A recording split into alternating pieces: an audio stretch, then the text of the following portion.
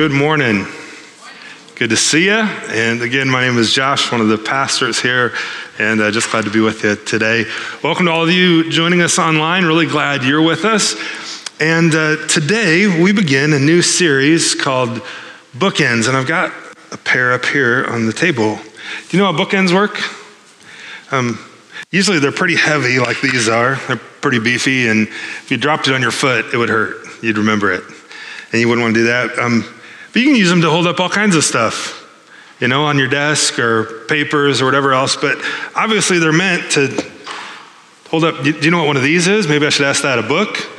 And you take the book and you put it in between the bookends and put it together so it doesn't tip over.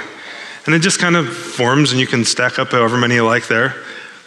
But God's Word has some bookends like this that are the same, that function as kind of holding all of his story together.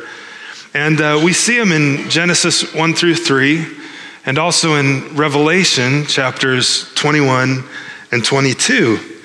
And these bookends make up kind of the beginning and the end of God's story, but sometimes what we fail to recognize is how similar those two bookends are. What we see in Genesis 1 and 2 and 3 is made complete and parallels Revelation 21 and 22. And these two bookends go together and just form a beautiful story and a complete image of God's sovereign power and care over all things. And that's how his word is set up. So before we look at that this morning, let's pray, and then we're going to dive in here the next few weeks, just looking at these bookends and kind of comparing them and seeing how God is at work. So let me pray. Father, thanks for Jesus. Thank you, Jesus, that you are in full control, that you were there, as we'll see at the beginning, and that as Paul writes, you hold and sustain all things by the word of your power. And as John writes, that you'll be there in control, reigning and ruling in the end as well. Jesus, thank you too that you didn't leave us to ourselves when we messed things up, but that you're superintending all of history to orchestrate your original plans and to bring them to fulfillment in the end, for your glory, for our good, and for our joy. So Holy Spirit, teach through me today. Let us see the power of who you are in your word, your creative power, your sovereign power, but also your deep care and concern about us, even while wielding such power. Father, thanks for Jesus. We pray all this through him. Amen. Well, we're going to look at the bookends, Genesis and Revelation. And one curious thing about both Genesis and Revelation is that people seem to be a little bit obsessed with the timing of both. There's a lot of talk, about the timing of Genesis. How old is the earth? How long has everything been around? Did God really create everything in 6 literal days? Or was it like 6-day ages and long periods of time? And then what about Revelation? When are all these things going to happen?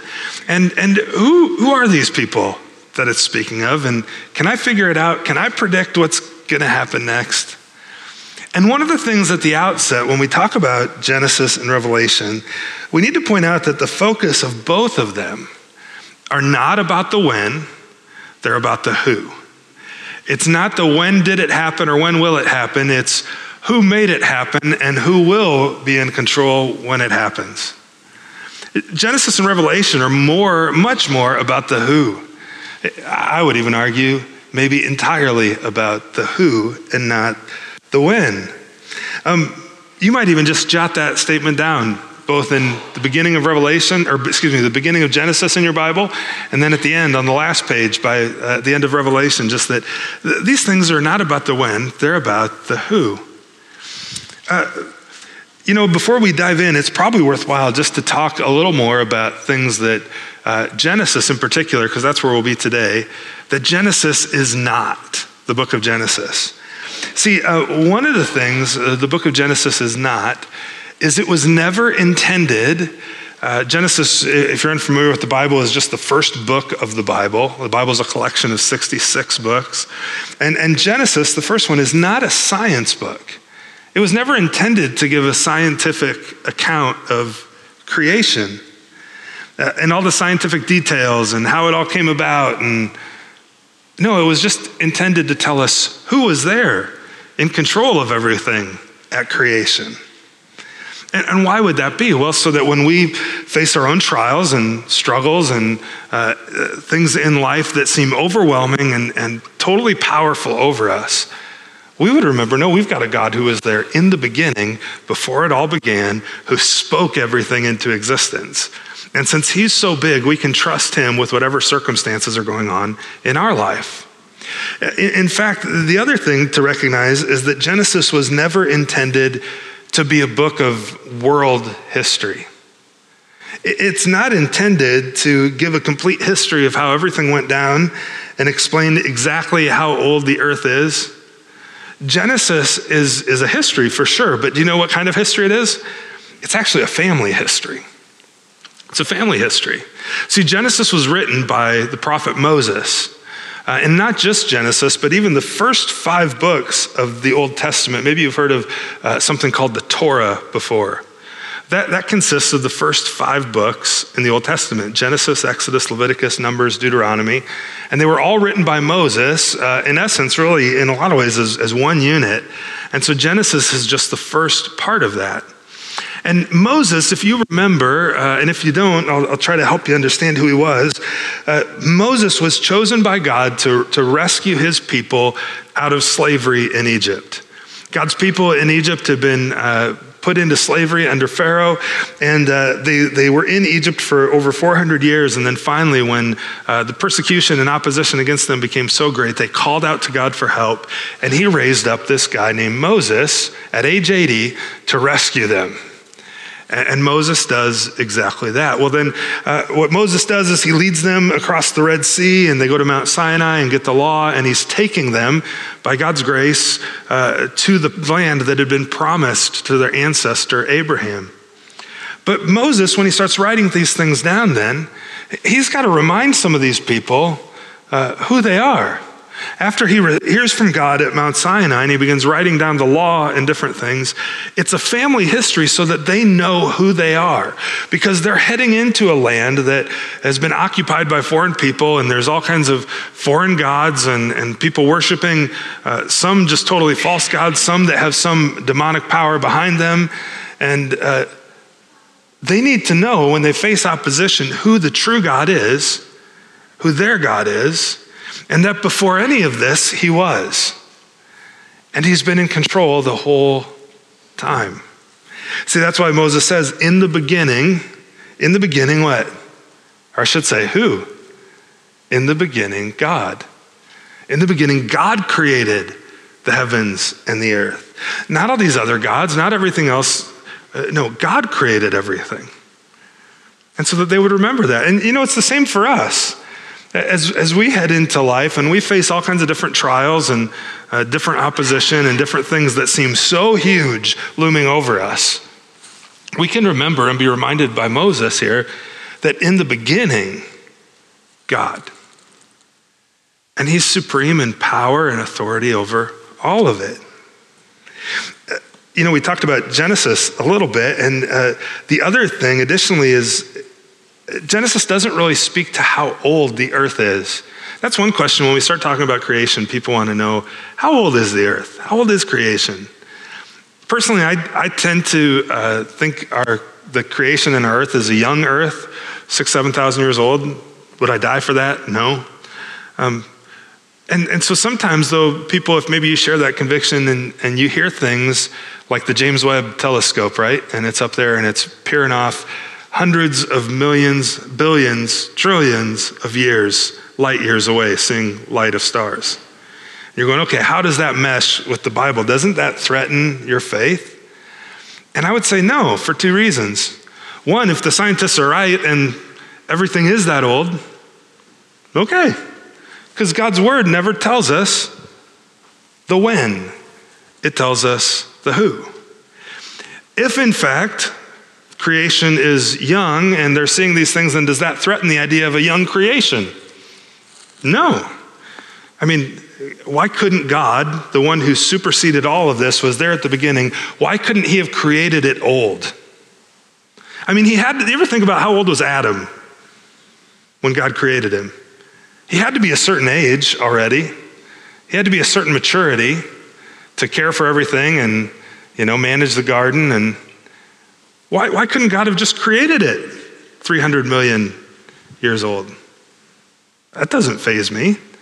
And the reality is that God's word, while we can glean some insights about our world and about science and all that, it was never intended as a scientific textbook. It was never intended as a history of the entire world, simply a family history that God is there in the beginning, we're his people, and we can trust him.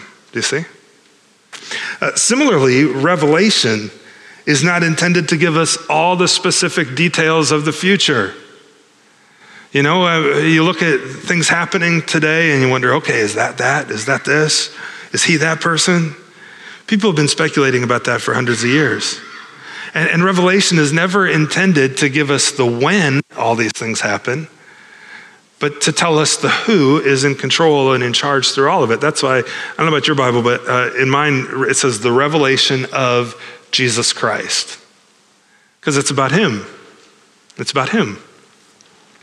And so prophecy, it definitely predicts things that are going to happen, but it's not given to us so that we would speculate and think about all the different details and how's it going to happen. It's so that when it happens, we'd be ready and we'd recognize it and we go, yeah, and guess who is in control? The same one who was there at the beginning is going to be there at the end, and he's in control of all of it. So Genesis and Revelation are about the who, which begs the question then when we talk about this. How big is your God? Keep that question in mind this morning. How big is your God?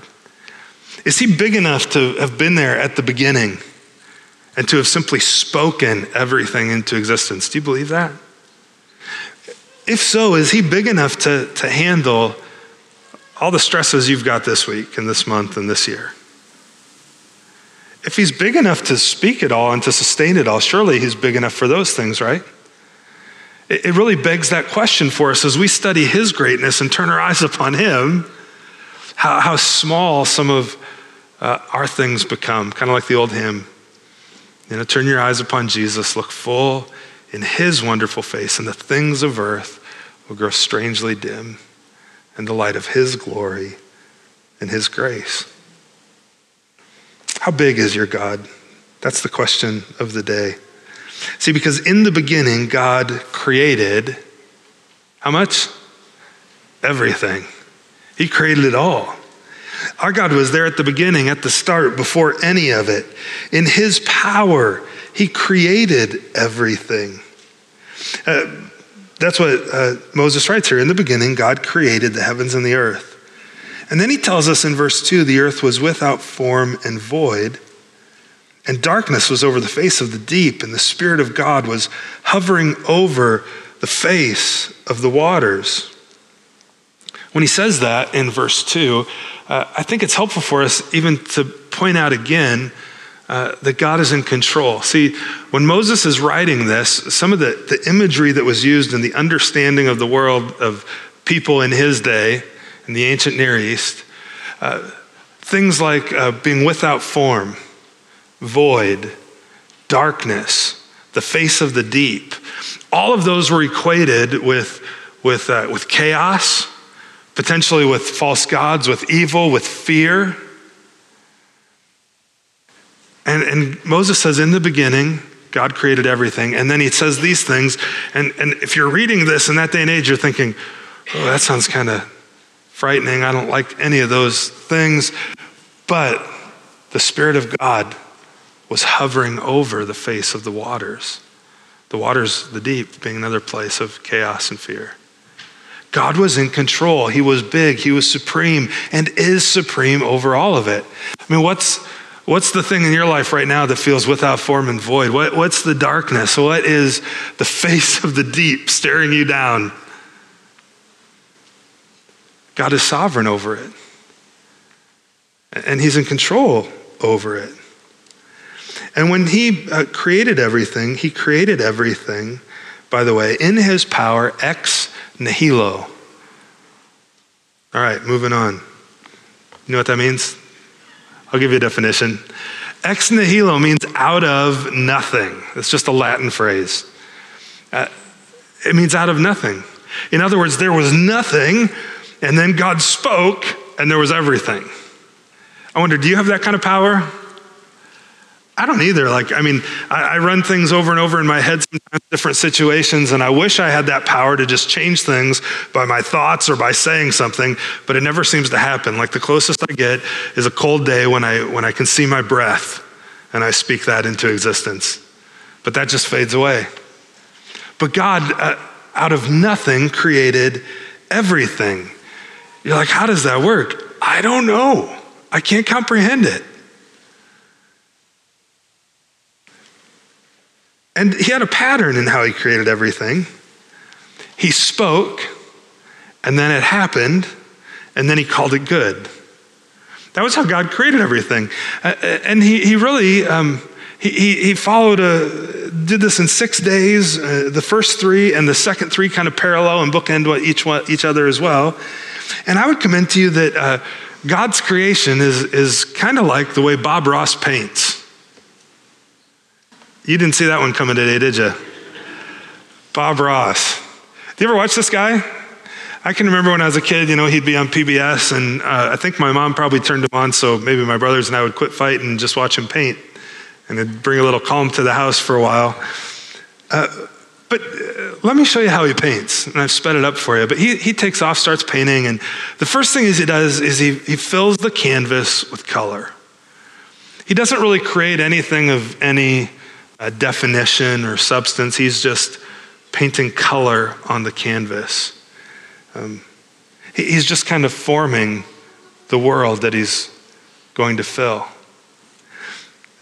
And really, that's how God creates everything. In Genesis, on day 1, God said, "Let there be light." And there was light. And God saw that the light was good, and he separated the light from the darkness. And God called the light day, and he called the darkness night. And there was evening, and there was morning the first day. And then God said, "Let there be an expanse in the midst of the water, and separate the waters from the waters." And God made the expanse and separated those that were under the expanse from the waters above the expanse.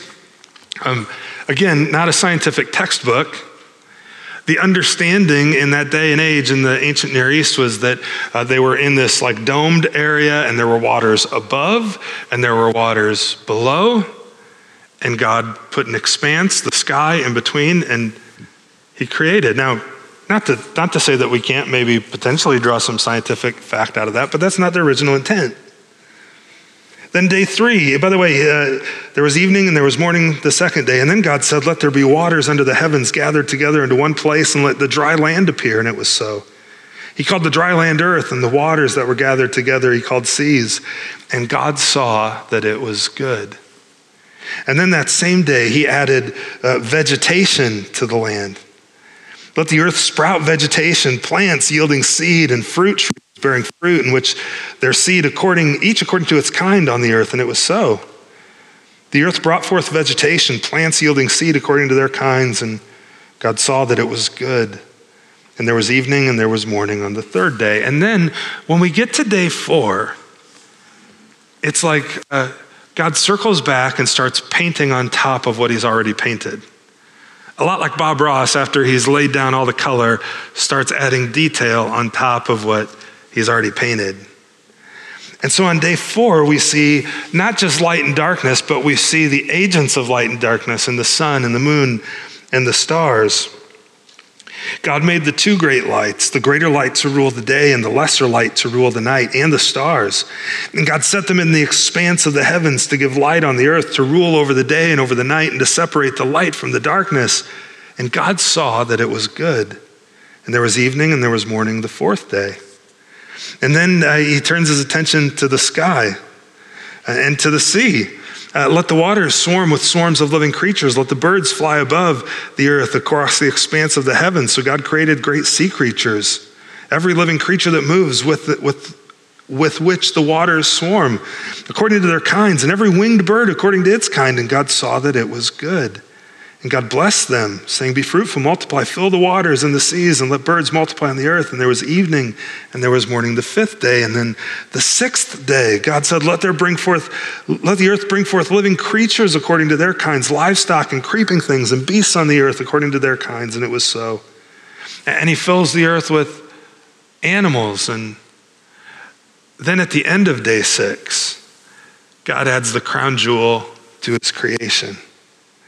He said in verse 26, let us make mankind in our image, after our likeness. Let them have dominion over the fish of the sea and over the birds of the heavens and over the livestock and over every creeping thing that creeps on the earth. So God created man in his own image. In the image of God, he created him, male and female. He created them. And then at the end of his work, what God does in creating us, he does something similar to what Bob Ross did. He'd usually grab the red paint and sign his name down in the corner. And when God creates humanity, it's his signature on all of creation. It's his crown jewel. We're the only thing created bearing his image and in his likeness, like him to some degree, with emotion and free will and intellect and all of those things combined, and spirituality.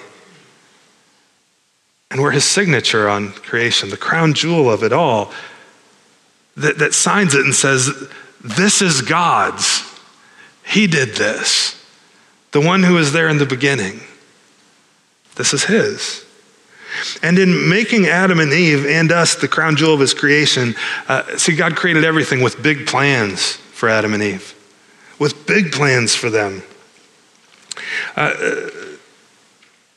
God creates them. He tells them to be fruitful, multiply, fill the earth. He gives them a mandate. He tells them what they're supposed to do. He says they're created in my image, and then he gives them activity to live out. He gives them an identity, and then he gives them activity. I read this already, but let's just look at it again. God said, let us make mankind in our image, after our likeness. And then all the things that they're to do, to have dominion over the fish of the sea. Any of you like to fish? That's creation stuff right there. You're imaging God. How about to hunt? Maybe the birds of the air. Have dominion over all the livestock and over not only that, but all the earth. Maybe you just like to create. You're a builder. You're in construction. Maybe you are a nurse or in the medical field, and like God brings life, you're bringing life and health to people. And all of it, whatever it is that we do, and when we do work, God created us for work, we're doing it in a way that honors him and glorifies him and images him. Do you see? Because God had big plans for Adam and Eve, and those big plans were for human flourishing, for the whole earth to be filled. Let's keep reading. God blessed them, and he said to them, be fruitful, multiply, and fill the earth, subdue it. I mean, Adam and Eve in their mind probably could have never imagined some of the things that would come to fruition in reality in our day and age, could they? And part of that comes from doing what? Well, having dominion over the earth, subduing it, mining natural resources, and researching technology, and all these sorts of things, right? Subdue it, have dominion over the fish of the sea, over the birds of the heavens, he says again, and over every living thing that moves on the earth. And God said, behold, I've given you every plant yielding seed that's on the face of all the earth, and every tree with seed in its fruit, and you shall have them all for food. And to every beast of the earth, and to every bird of the heavens, and to everything that creeps on the earth, everything that has the breath of life, I've given every green plant for food. And it was so. And now here's where the creation order, God speaks, it happens, he calls it good, takes on some significance where we can see humanity as his crown jewel, because when God saw everything that he had made, and behold, it was now, after Adam and Eve are on the scene, very good. Very good. Like the artist who signs their name and steps back and goes, yeah, I got my name on that, that's mine. It was very good. And there was evening and there was morning, the sixth day. Now, I mentioned this already, but God created us, friends, in his image. That's what makes us so unique. That's why every human being, from conception in the womb to knocking on the door of the grave, has value, dignity, and worth. No matter who you are, no matter where you're from, no matter the color of your skin, no matter your intellect, no matter what you've done, no matter what's been done to you, no matter the language you speak, no matter the languages you don't speak, you matter to God because you bear his image. Not because of anything you've done, not because of any activity in your life, but because of your identity as an image bearer. It's stamped on to you. That's why you value, or that's why you're valuable and why you have dignity and worth before God. Not because of anything you do, but because of who you are.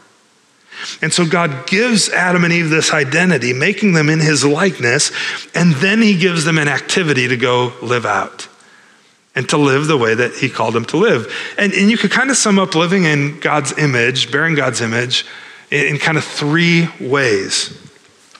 Number one, in bearing God's image, we reflect him. Our life is like a mirror. We reflect some of God's attributes with some of the same capacities that he has. Of planning and thinking and emotion and all of those things. We reflect him just like a mirror reflects light. And we're to live our lives as a reflection of him, pointing our lives at him. Second, we represent him. We represent his ways, his moral laws. We're not the determiners of right and wrong. God is. And we're sent as his representatives to represent his goodness, his morality, his word to people. And then we're to rule like him, his vice regents acting on his behalf in this world, having dominion over it, bringing justice where justice needs to be brought, loving people. All of that is imaging God. And again, I mentioned God has an end game, big plans that he has in mind for Adam and Eve. And ultimately, you could sum it up in human flourishing. His desire is for the whole earth to be filled, for him to be there in the midst of it among his people. And it starts off pretty good in Genesis 1 and 2, but then by only chapter 3, everything gets messed up. And we're going to talk more about this in the weeks to come. But in Genesis chapter 3, if you remember what we read here, was that God gave every green plant for food to people. And to every beast of the field, and they could eat of any of it. In Genesis 2 kind of circles back and looks at creation again in a more specific way on certain aspects of it. And one of the things we learned there is that God said, you can eat of any tree, but not one tree. There's one in the midst of the garden you must not eat from, because if you eat from it, you will surely die. It was the one restrictive command God gave. Sometimes we think of all of God's commands as he's just got his thumb on everything and he doesn't want us to have any fun. He gave them one restrictive command. Every other command was one of activity and of fruitfulness and of goodness. And that one was not to eat from this tree. But of course, Adam and Eve, what do? They eat from the tree. She takes the fruit, she's deceived by the serpent, she hands it to Adam, and he is as well, and he eats of it, they both do, and suddenly God's plan for human flourishing it's just thrown on its head, isn't it? And everything gets messed up. But the good news is, and what we'll see, is that that's just in the middle of the story. That's not the other bookend. The other bookend is that while God did have big plans for Adam and Eve and for us, and while we did mess it up in our sin, is that he'll fulfill his big plans in the end. He'll fulfill it. He'll fulfill his original intention. See, the end of Revelation is basically the fulfillment of all of God's initial plans and desires and intentions from Genesis 1, 2, and 3. What God intended, be fruitful, multiply, fill the earth. You get to Revelation 21, 22, and what happens? The earth is filled. There's so many parallels. There's a handful. I mean, you have God in the midst of the garden. In Revelation, you have God in the midst of the city. You go from a garden to a city. You have a wedding, a quiet, peaceful wedding with God and two people in the garden. In Revelation, you've got a huge, huge wedding with all kinds of people in a very modern, immaculate city. And you have all these things where it gets drawn out and God brings his original intent to fruition. Which reminds me that whatever's going on in my life, even when I think maybe I've screwed it up too bad finally for the last time, he's a whole lot bigger than that, isn't he? And just like he can work all of creation back to his original intent, surely he's a God of second chances who can work my own failures and my own shortcomings for good in my own life. And he can and he does do that for you as well, as you trust him and follow his ways. See, what he fulfills in the end, we read about in Revelation. So just before we wrap up this morning, let's turn there together. Revelation chapter 21. And we read this. John is writing, and he has a vision of what's to come. And throughout all of Revelation, the main character is Jesus. And now John, chapter 21, verse 1, it says, he writes this. He goes, "Then I saw a new heaven and a new earth." Does that sound familiar? How did everything begin? That first bookend. In the beginning, God created what? The heavens and the earth. Revelation 21, "Then I saw a new heaven and a new earth." God is recreating everything. It's his recreation. For the earth, the first earth had passed away. The sea was no more. Now again, I don't know that there's no sea in the end, no ocean. I don't know that that's maybe what John is saying here as much as he's saying, remember from Genesis 1-2, the sea, the deep, all of that was equated with chaos, with sin, with evil in people's minds. And so to say the sea is no more, evil is no more, chaos is no more. God is in full and complete control, and everything is as it should be and as it was originally intended. "And I saw the holy city, New Jerusalem, coming down out of heaven from God, prepared as a bride adorned for her husband. And I heard a loud voice from the throne saying, 'Behold, the dwelling place of God is with man.'" That one on the throne is Jesus. Notice the who here, not all the when. He will dwell with them, and they will be his people, and God himself will be with them as their God. He'll wipe away every tear from their eyes, and death shall be no more. Neither shall there be mourning, nor crying, nor pain anymore. All these former things, everything that we caused to happen in our sin, all of these things have passed away. And he who is seated on the throne, he said, "Behold," pay attention, "look, I'm making all things new." He's recreating it all. Now, some of you, as you've gotten older, more mature, I should say, maybe you've developed some aches and pains in your body. One day you'll have a new body. I wonder, how old will we be in heaven? I'm rooting for about 23. To me, that'd be right on. About 23 years old, that'd be great. But in any case, God's going to make all things new. He's going to recreate all things to his original intent, to goodness. And not only that, but he's going to be among us in our midst.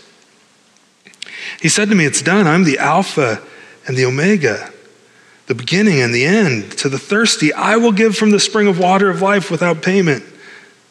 To the one who conquers will have this heritage. I will be his God. He will be my son." He'll be with us, and everything will flourish the way it's intended to flourish. The reason we feel frustration in life and get irritated with things when they're not the way they ought to be is because God's planted that in us. It's his intent for us to flourish and to enjoy his presence. So friends, as we wrap up this morning and kind of launch into this series, again, I just throw out that question. How big is your God? Is he big enough to be in charge of everything at the beginning, as well as at the end, and therefore clearly in control of everything in the middle, including all the areas of your own life, to bring order and meaning to your own chaos at times. I'm going to pray. We're going to sing. And as we sing, I just want you to keep that thought in mind of how big is your God. Let me pray.